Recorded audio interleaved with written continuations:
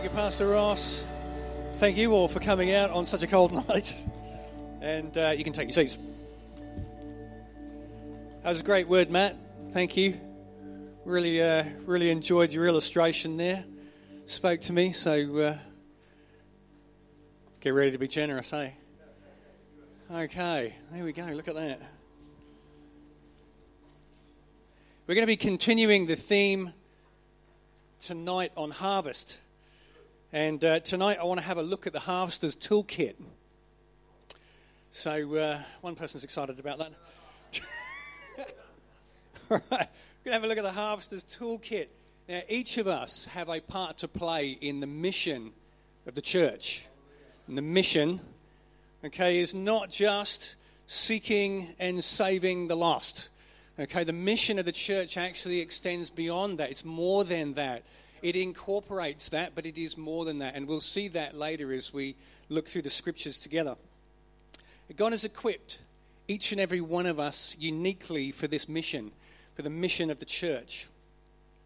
And as we begin to engage in God's mission to redeem the world, it's not very long before we find out that we've got an enemy. All right. You know, as we try to reach out to those who are lost, those outside the church, maybe those who have fallen away, you know, we come against opposition. We find that people aren't always willing to hear the message that we have to give, that people aren't always willing to receive the message of the gospel. But also, you know, as we, as believers, you know, once we first come into the kingdom, you know, again, we sort of become really sort of wrapped up in this whole salvation thing. You know, and we're just sort of so excited about the new birth inside of us, and it's like the world, you know, suddenly, you know, we sing that song, don't we, about we're not seeing in black and white anymore, we're seeing in colour. And it's almost like that, you know, we get so sort of switched on by God inside that suddenly, wow, you know, you hear the birds tweeting that you never heard them before, and you see the flowers growing that you never saw before.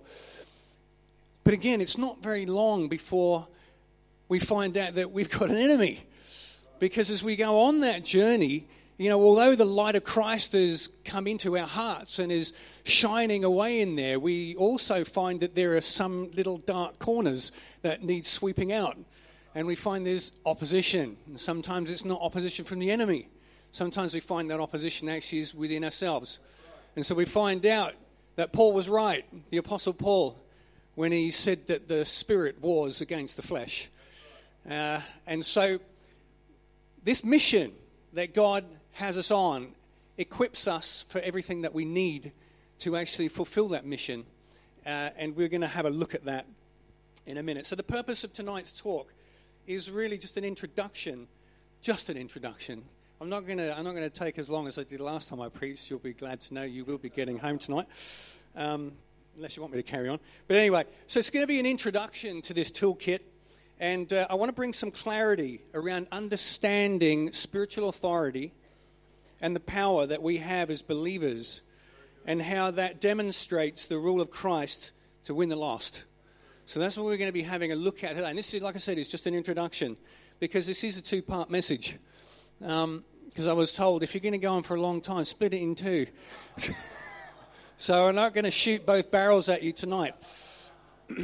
So it is a two-part message. This really is an introduction just to the general overall. In about a month's time, I'm preaching again in the morning, and I'm going to go in depth into spiritual authority. A really important subject for us to have a look at because it's the door that opens the doorway to power. And it's necessary if we want to flow in Holy Ghost power that we come under proper authority. Because it is down authority lines that the Spirit moves. As Matt was talking about rivers. The Spirit moves along a riverbed. If you're not positioned in the river's not going to flow through you. And that's really what spiritual authority is about. Or spiritual authority is about placing yourself in the river. And if you're not in the river, don't expect that power to flow through you. So I'm going to speak about that next time. All right? Tonight we're going to focus more on power and skill. All right? Power and skill. And we're going to have a look, first of all, at the Great Commission. Great Commission, Matthew 28, is familiar with most of us. I'm sure that we can all sort of really give an outline of what that might be. Just to give you a bit of a context for the Great Commission, it was Jesus' last words that he said to his disciples just before he ascended into heaven. Okay, so here we've had his death, we've had his resurrection. He's been with the disciples now and appeared to them over time, and now he's just about to ascend and go up, and these are his last words to his church. The Great Commission. Matthew 28:18-20. Jesus came and told his disciples, I have been given all authority in heaven and on earth. Therefore, go and make disciples of all nations, baptizing them in the name of the Father and the Son and the Holy Spirit. Teach these new disciples to obey all the commands that I have given you, and be sure of this, I am with you always, even to the end of the age. Now, there are several things that I want to point out from this passage as an introductory passage. First of all, Jesus was given authority. He says, I've been given authority. Who gave him that authority? Father God. So Jesus has already positioned himself to receive delegated authority.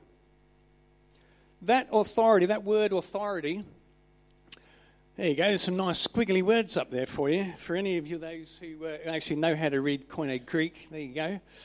It's a Greek word called exousia. Exousia. Now I'm going to be, is it okay if we do a bit of a Bible study tonight? Yeah, I mean I teach in the Bible college here, so how many of you have bought your notebooks and pens? Tori, you've bought your notebook and pen, haven't you? I know Tori has because I told her she needed to bring it. So I'm going to show you. We're going to look through some passages of Scripture, and we're actually going to be using some of the tools that you might use as a Bible college student. Okay, so we're going to do a little bit of higher Bible interpretation tonight. Is that okay? Awesome. All right. So we've got this word exousia, which is authority. Authority is positional power. All right, positional power. It's the power that you have, which is given to you because you have authority or you have a position given to you. And along with that position, maybe, for example, King David in the Old Testament, all right, he was anointed to be king. King is a position. Along with the position comes power. And this word, the Greek word here, is exousia. God gave Jesus authority, exousia, a position. And along with that position comes power. Now it's translated, that word exousia is translated in the New Testament in lots of different kinds of ways. It's often translated as authority, as it is here. Rule, it means the right to rule or to govern. Control is also translated as power, also translated as ability. Okay, so it has all those shades of meaning, but it's related to the position that a person holds. Now, Jesus has authority to use the power of the Holy Spirit to bring about God's will. That comes with his position. Able to ask the Holy Spirit to go and do something. And we see that lots and lots of places in the New Testament, in the Gospels particularly, where we see Jesus acts. Right? He's using the power with delegated authority, which has been given to him to do miraculous signs and wonders. Jesus delegates some of this authority and his power to his disciples at the Great Commission. He gives them the power and the authority to make disciples and baptize them. Now, that doesn't just mean to baptize in water, okay? As we as Pentecostals would also understand that to mean the baptism of the Spirit. So we're baptized in water for the forgiveness of sins, but we also baptize people in the Holy Spirit. And to be baptized in the Spirit is a baptism of power. It's not a baptism of forgiveness for sins, it's a baptism of power. So when we're baptized into the Spirit, we receive that power. And Jesus gave the authority to the church to do that, to baptize people and make disciples. So again, we see a stream of authority. We see from God the Father to Jesus, and Jesus then delegates to the church, to you and I as individuals. if we have a look at Acts 1:8, this is Luke's version of the Great Commission. Again, this is just before Jesus goes up, and in Acts 1:8, Jesus says, "But you will receive power when the Holy Spirit comes upon you, and you will be my witnesses, telling people about me everywhere, in Jerusalem and throughout Judea, Samaria, and unto the ends of the earth." So that's Luke's version of the Great Commission. Now that word for power is a different word to the word authority. And that is, we all know what that one is because we talk about it often. It's called dunamis. Now it's written dynamis. That's just a transliteration. It's pronounced dunamis. Now this word is used for the outworking or the manifestation of power. So it's not the power itself, it's the manifestation of that power. And again, it's also translated in various parts of the New Testament as being miraculous power, strength, and again, ability. We saw that exousia also means ability. This also means ability, and it's been translated in Scripture to mean that. So let's have a look at a passage in Scripture where it's being used both in the same verse. So we go to Luke 10:19. Tori, make sure that you're writing that one down in your notebook. Luke 10 and verse 19. "I have given you authority, exousia, to tread on serpents and scorpions, and authority, exousia, over all the power, dunamis, of the enemy.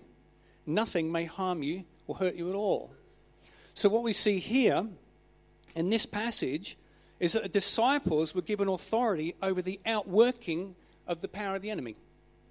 They were given a position which had a greater power than the outworking of the power of the enemy. Now, what are the sort of things that we see the enemy outworking his power in? We see it in sin. We see it in sickness. We see it in a multitude of different ways. We see the expressions or the manifestation of the enemy's power. The position that you have as a believer is that you have authority over the power of the enemy because that's been given to you. It's been delegated to you.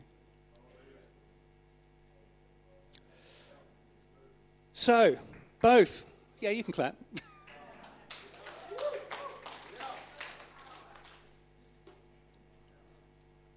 So, both exousia and dunamis share a sense of ability.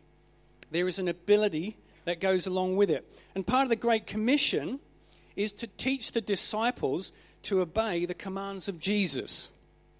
This is training. And with training, we hone ability. All right? So when we get trained up, all right, so an athlete, all right, will train their raw power.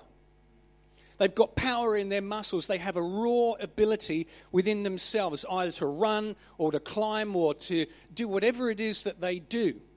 They have a raw ability. But that ability becomes Olympic or elite because they diligently train their power. Now, you've been given power. We also need to train that power. We need to train it. So we need three things in our toolkit. Number one is authority. The second is power. The third is skill. You need skill. Now, I'm going to give you an illustration. As we were praising and worshipping earlier on, the Lord gave me a picture of a field gun. You've seen one of those army field guns? As a kid, I used to do models, little plastic models and things like that, and build tanks and planes and stuff like that. And so I used mostly they were from World War II. So I'm sort of in my mind, I'm picturing this World War II field gun.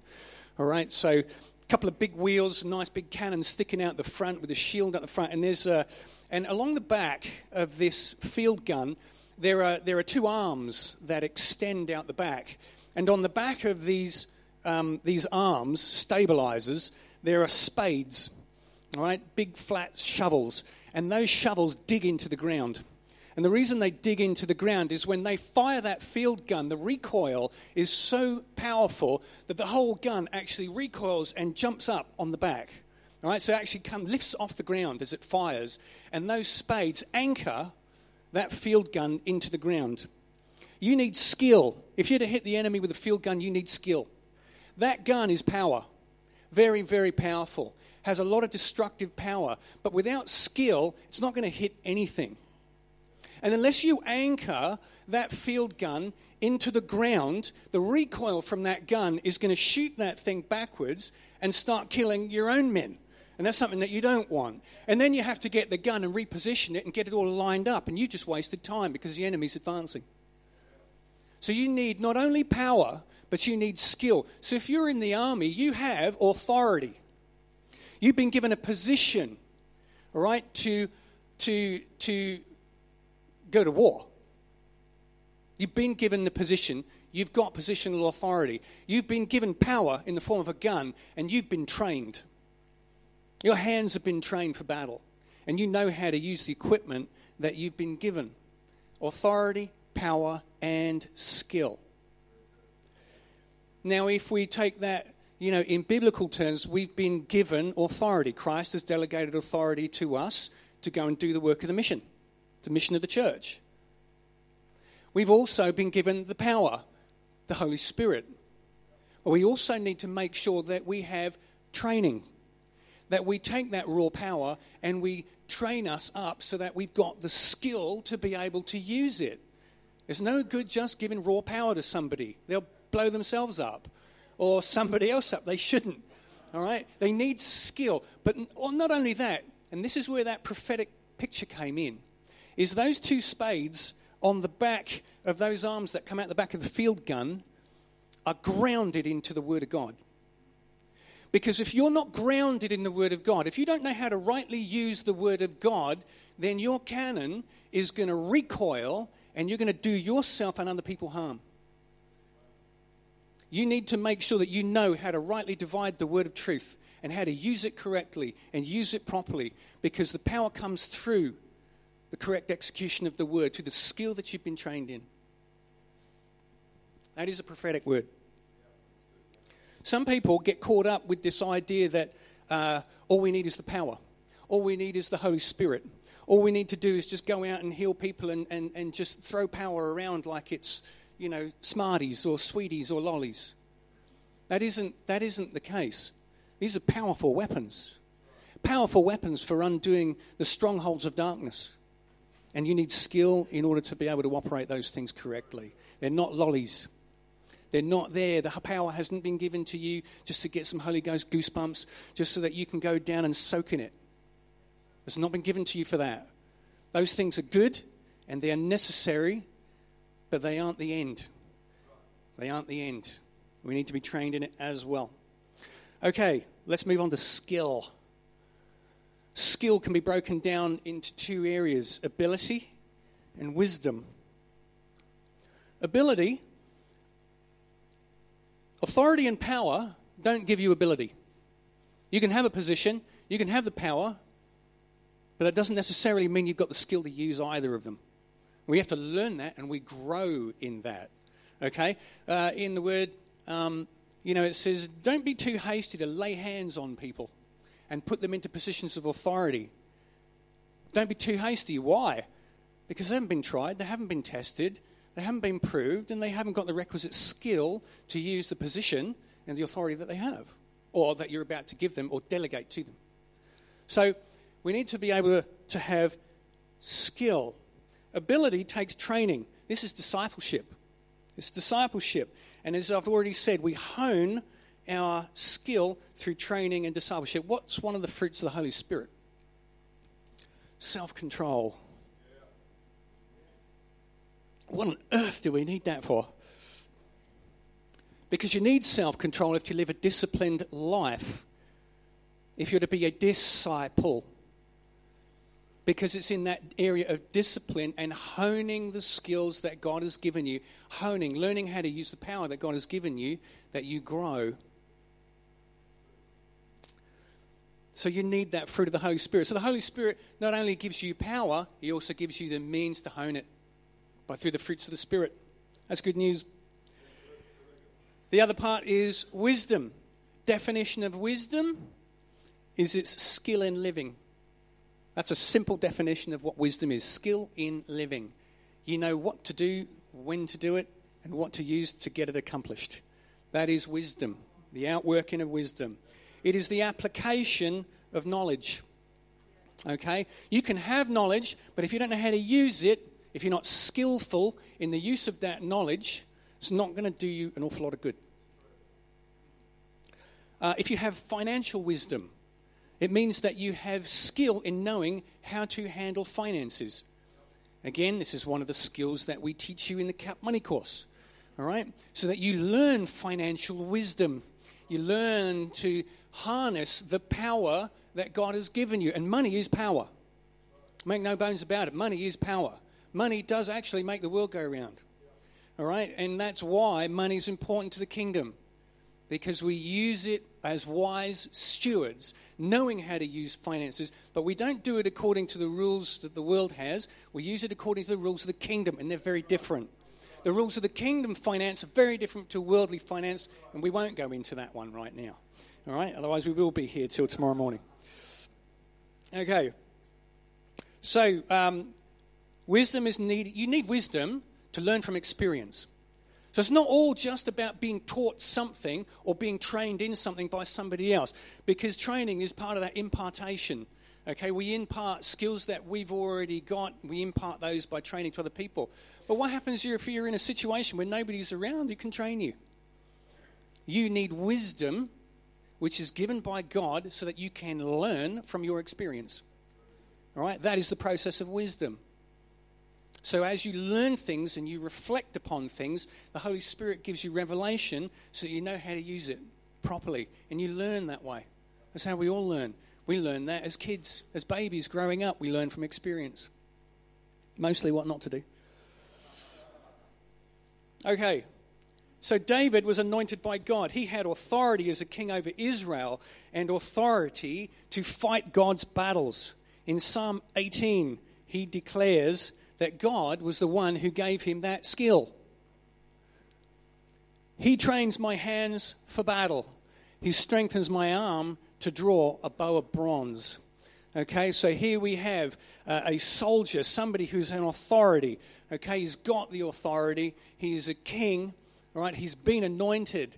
But it is God that trains him for battle and gives him the power physically to bend the strongest bow, a metal bow. So here we see authority, power, and skill. And God is able to train you and give you the requisite skill to be able to use your authority, power in the right way for the right occasion. So let's have a look at the use of authority, power, and skill in the harvest. And we're going to be having a look at Luke 8 and verse 1, right the way through to 9 and verse 6. Well, we're not going to read all of it out. It's a long passage. I'm just going to pull out highlights. Okay? So, this is get out your notebook and pen. This is the Bible stuff coming again. Okay? I'm going to give you a theological term. All right? This passage from Luke 8:1 through to Luke 9:6 is what the Bible, or what theologians or Bible scholars call an inclusio. All right? Write that down, Tory. All right? An inclusio. Right. Now, what is an inclusio, and why is it important to know what that is? It's a theological term that is an audible bracket. All right, remember the early church, they didn't read and they didn't write.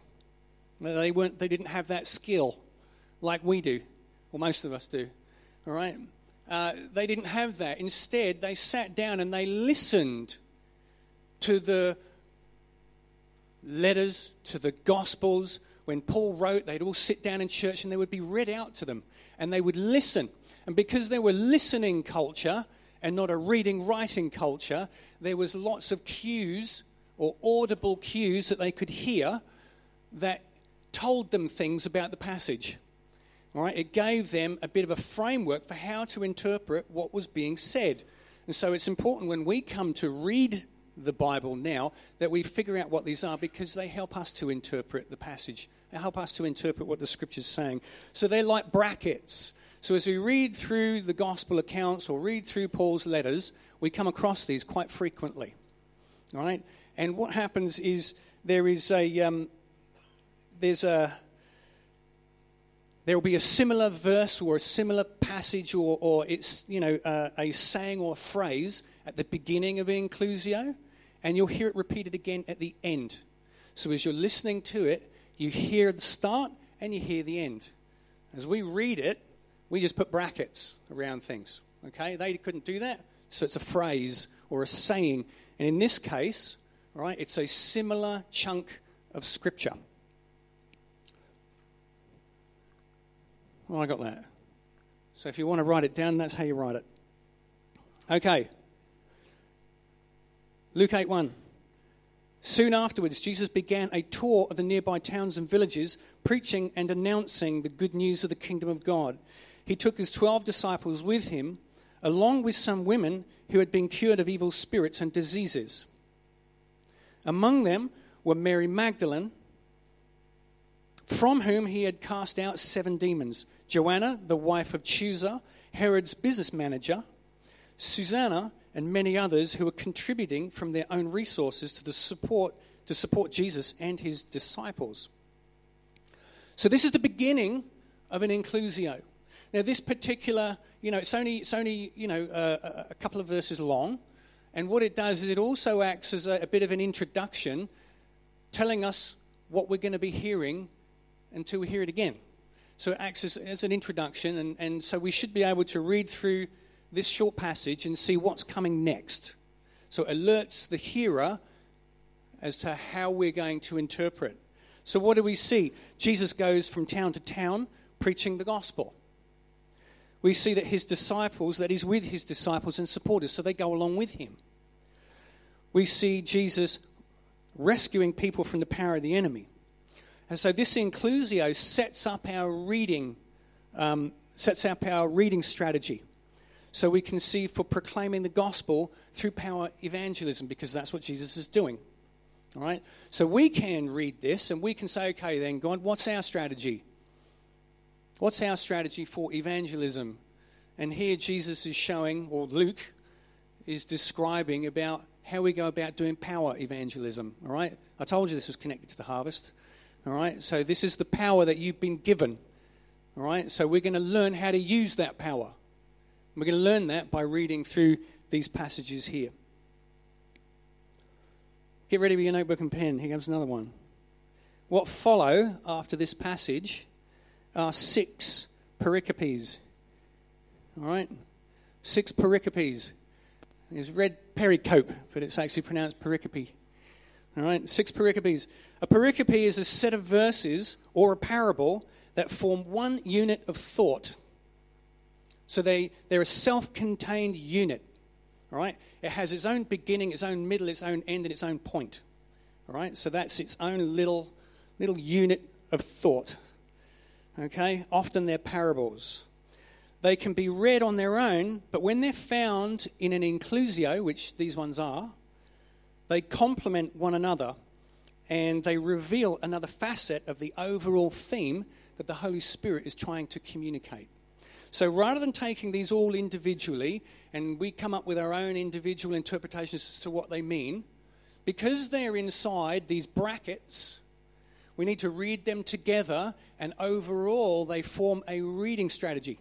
So we can understand the broad communication that the Holy Spirit was trying to communicate through the author. All right? Are your head done in yet? We understand that. Awesome. All right. So that's what you're going to be doing at Bible College when you sign up. All right? You're going to be learning about these kind of things. And you learn how to interpret the Scripture. Because learning how to interpret Scripture is a skill. And we have to learn how to do that. It doesn't just all get downloaded in Revelation. It is skill that is imparted and skill that can be learned. So you can learn these things. So, let's have a look at these pericopes. Each pericope is dense with its own layers of meaning, all right? But they can be taken individually. And so what we're going to do is we're going to very quickly trace through what these 6 pericopes talk about, and we'll see that they match up with the introduction that we just read. So the first thing that we have is the parable of the sower. All right? We have Luke's parable of the sower. This is a parable of the kingdom. And he talks particularly about what happens when the word of God is preached and how it affects people's hearts.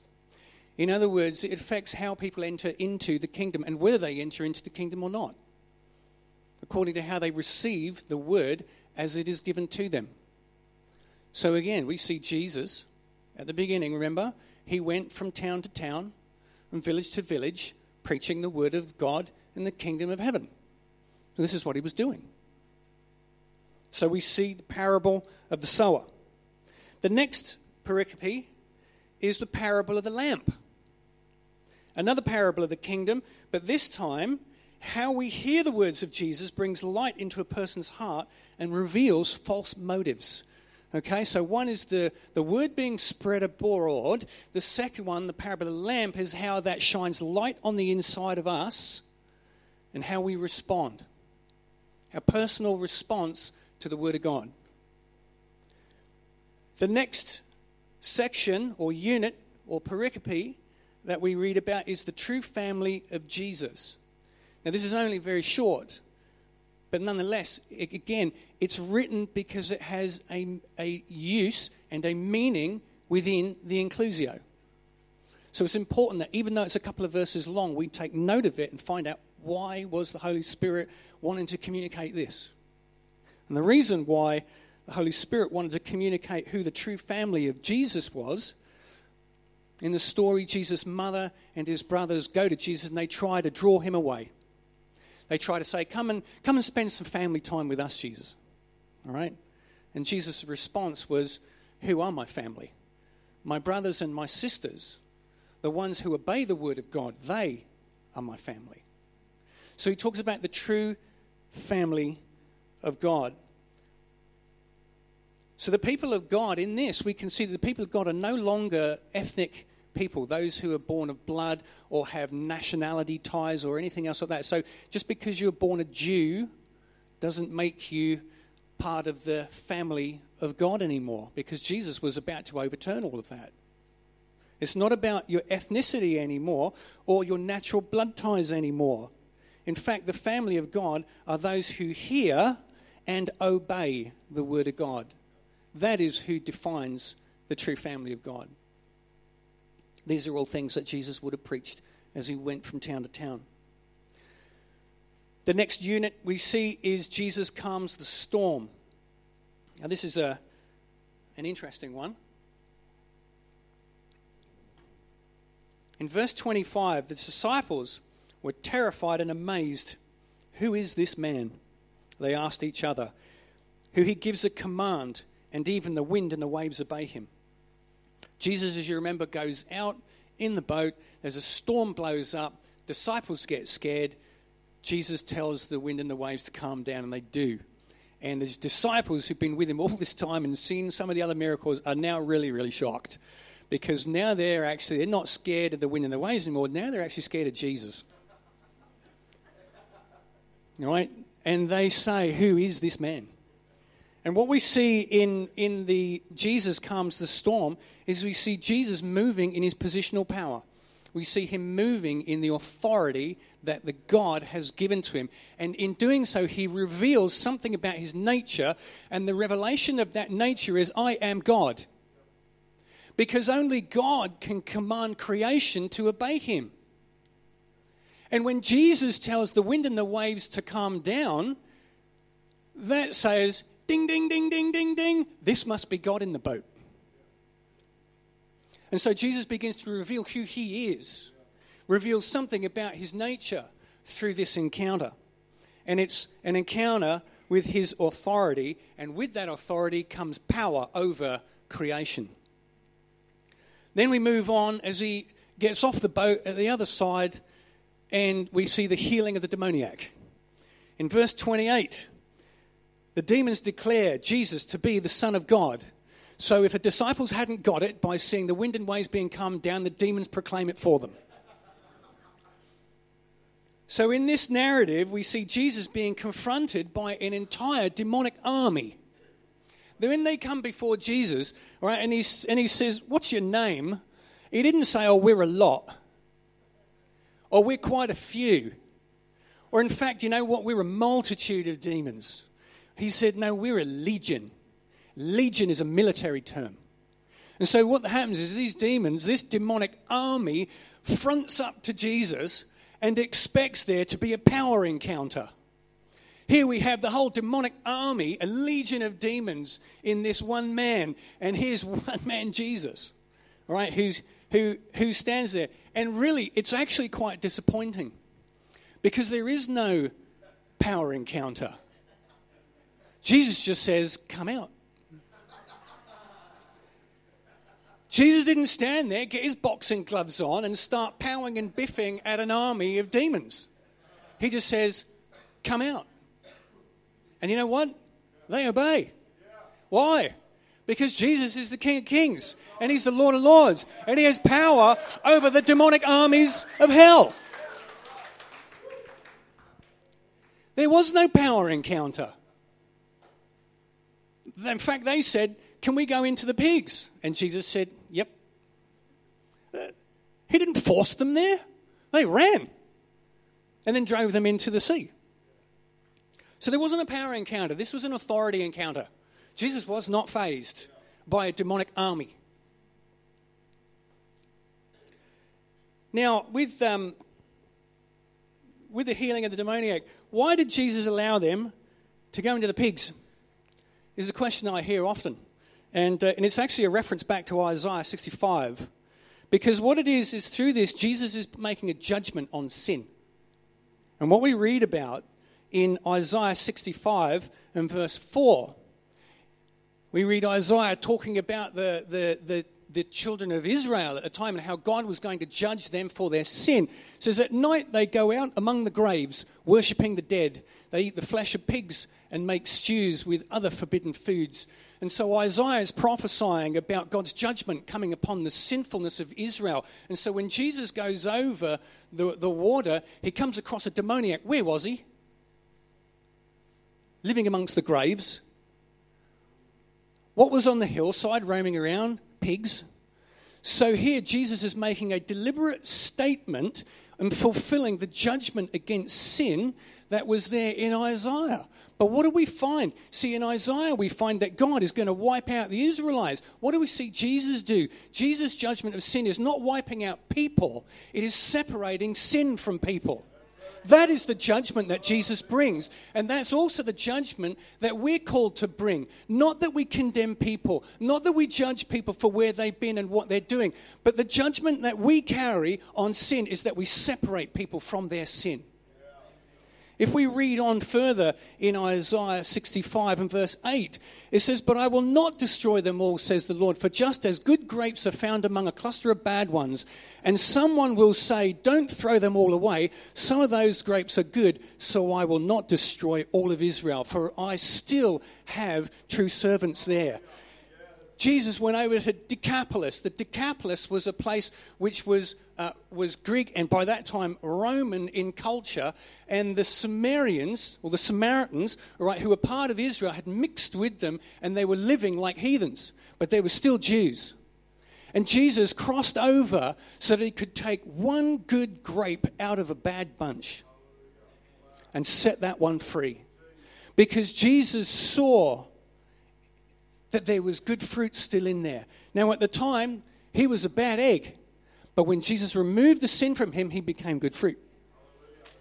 So rather than destroy the lot, doomsayer, apocalyptic judgment coming upon the nations, Jesus says, no, my judgment is to judge the sin and separate the person from the sin because they're good fruit.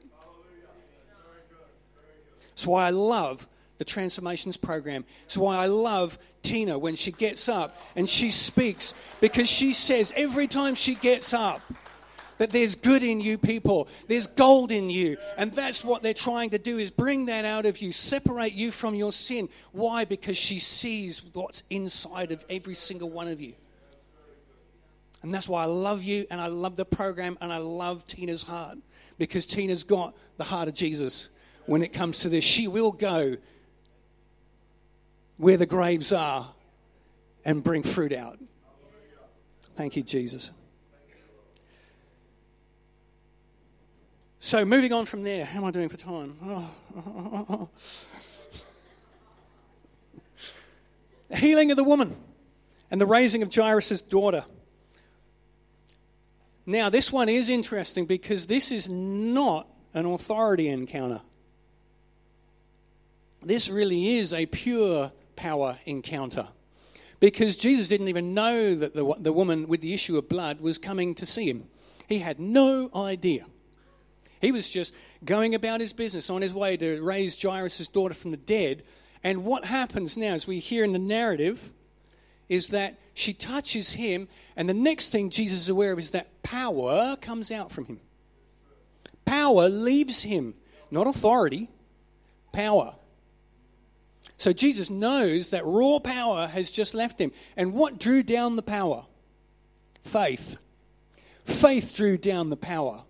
Not authority, not a declaration, but a woman's simple faith drew power from Jesus. And faith will do that today. Faith will do that for you. Faith will do that for your sickness. Faith will do that for your circumstance. You can draw on the power of the Holy Spirit, but you need faith to do it. It will draw it. It'll draw it. Faith is irresistible to the power of God, irresistible to the Holy Spirit. That word, power, went out from him is our old word dunamis, the outworking, the manifestation of power.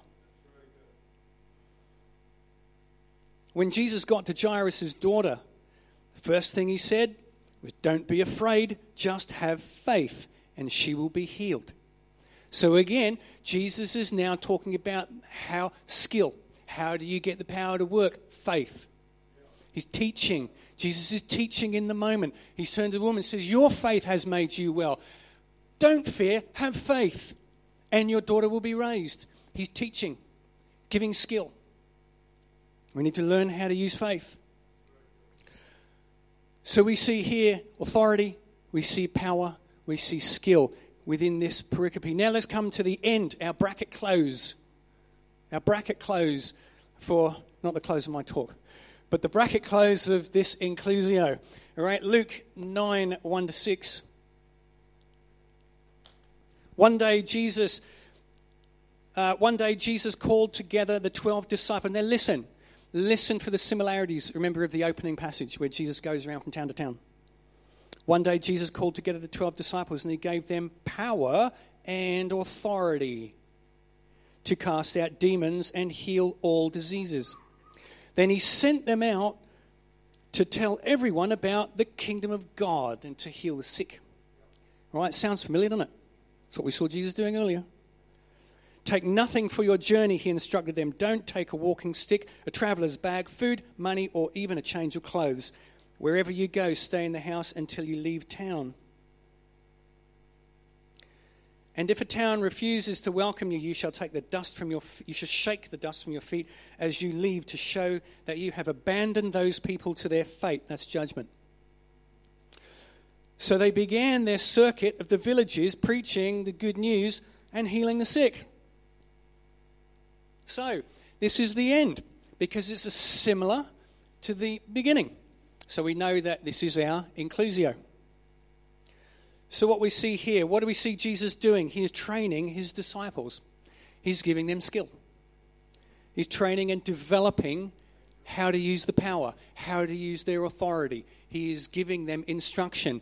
Where were they when Jesus was going through the towns doing all this stuff? They were with Jesus. They were observing. And now he's giving them an exercise and saying, now you go and do the same. Except this time I'm not going to be with you. This time you're going out and you're going to have your own faith to perform and work and to save the lost. So he gave them authority and gave them power. Now remember, this is before Pentecost. This is before the indwelling of the Spirit. So Jesus took his authority, took his power and put it on them, delegated it to them. that was authority and power to cast out demons and heal the sick. They went out and preached the gospel, just like Jesus did.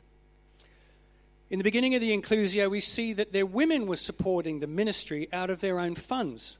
Now, we see Jesus building their faith by sending them out with no provision. So faith's a really important part of this mission of the church. It's a really important part of you engaging in authority and power. Is you need to know how to use faith. You need to know how to activate your faith. You need to know where to get your faith from. Okay? Really important. So Jesus didn't send them out with a bunch of women to cook for them and wash their clothes and darn their socks and pay for all their coffees.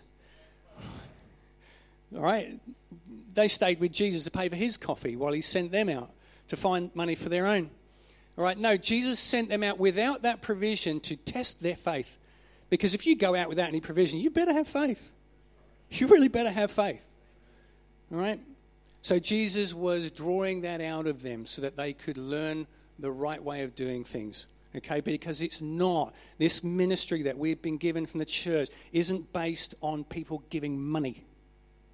It isn't based on having cash or having a large bank account to do the work of the ministry. The work of the ministry God provides for.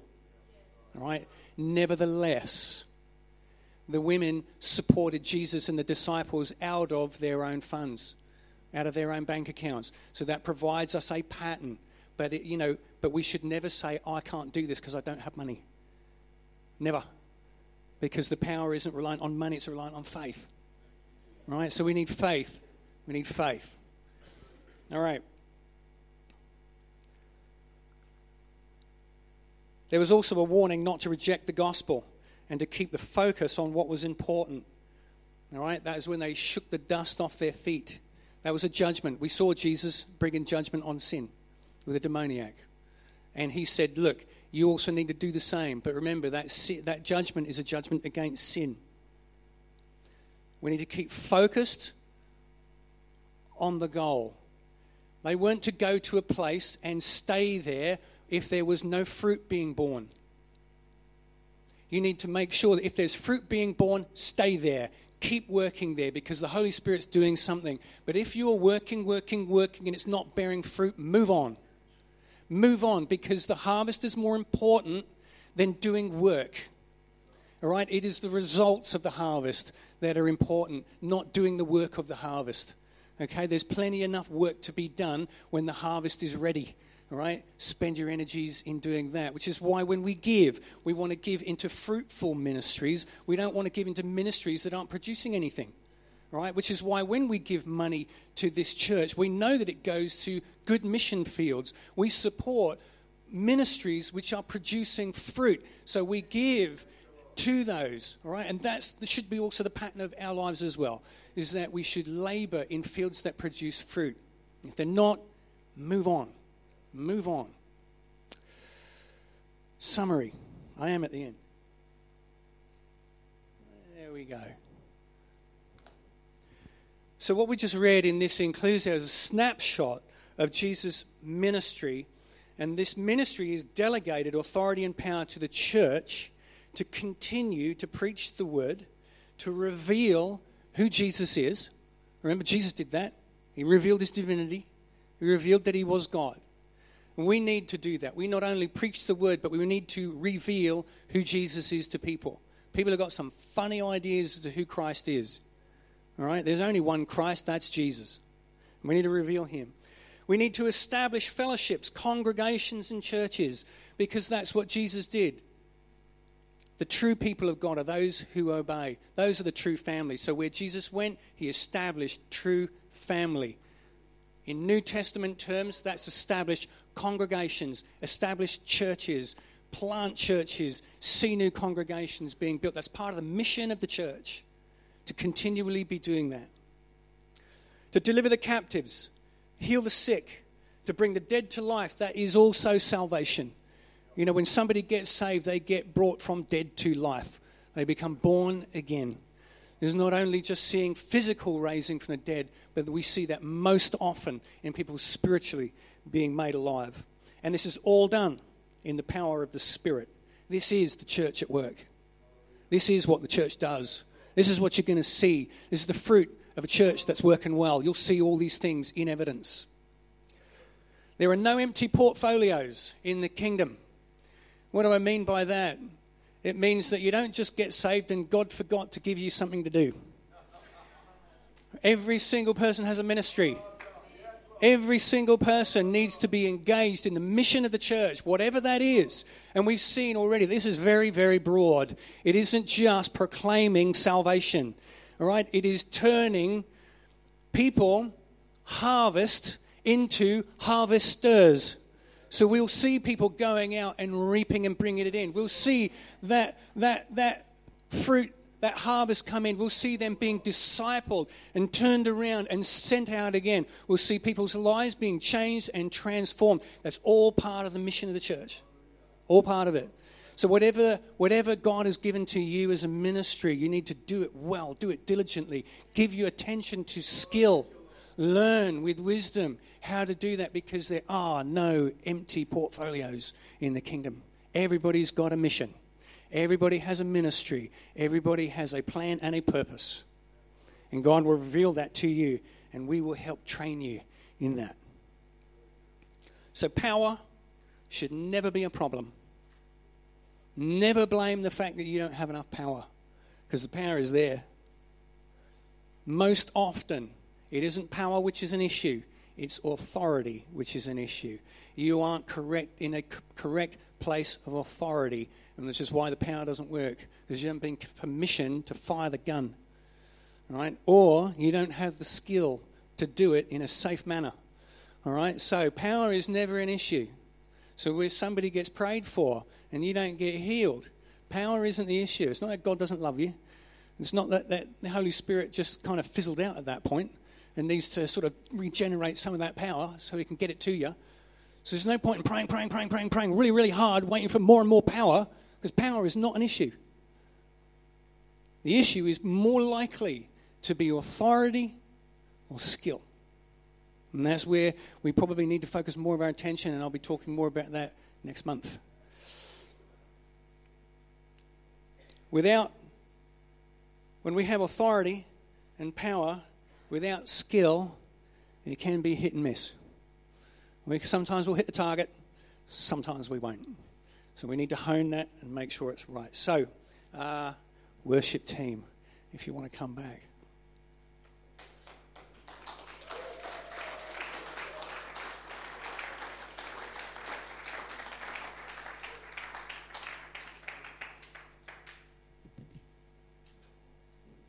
There we go, the Harvester's Toolkit.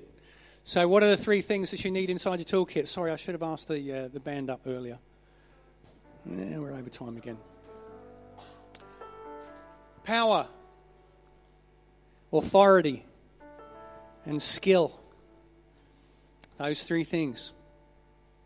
So band, if you just want to lead us in some worship, and we'll then have a bit of an altar call. I think if you want God, you want the Holy Spirit to train you, to train your hands, to bend a bow of bronze, then I'm going to open up the altar here for people to come, and we can just lay hands on you, we can impart to you, we can pray, but most importantly, you come before God with faith, because that is what's going to draw the anointing more than anything else. All right? It's not the power of my prayer or Ross's prayer or Pete's prayer or anyone else's prayer. It is your faith engaging with God, and that will draw the power down. So, band. Stay tuned for another exciting podcast brought to you by Bayside Christian Church.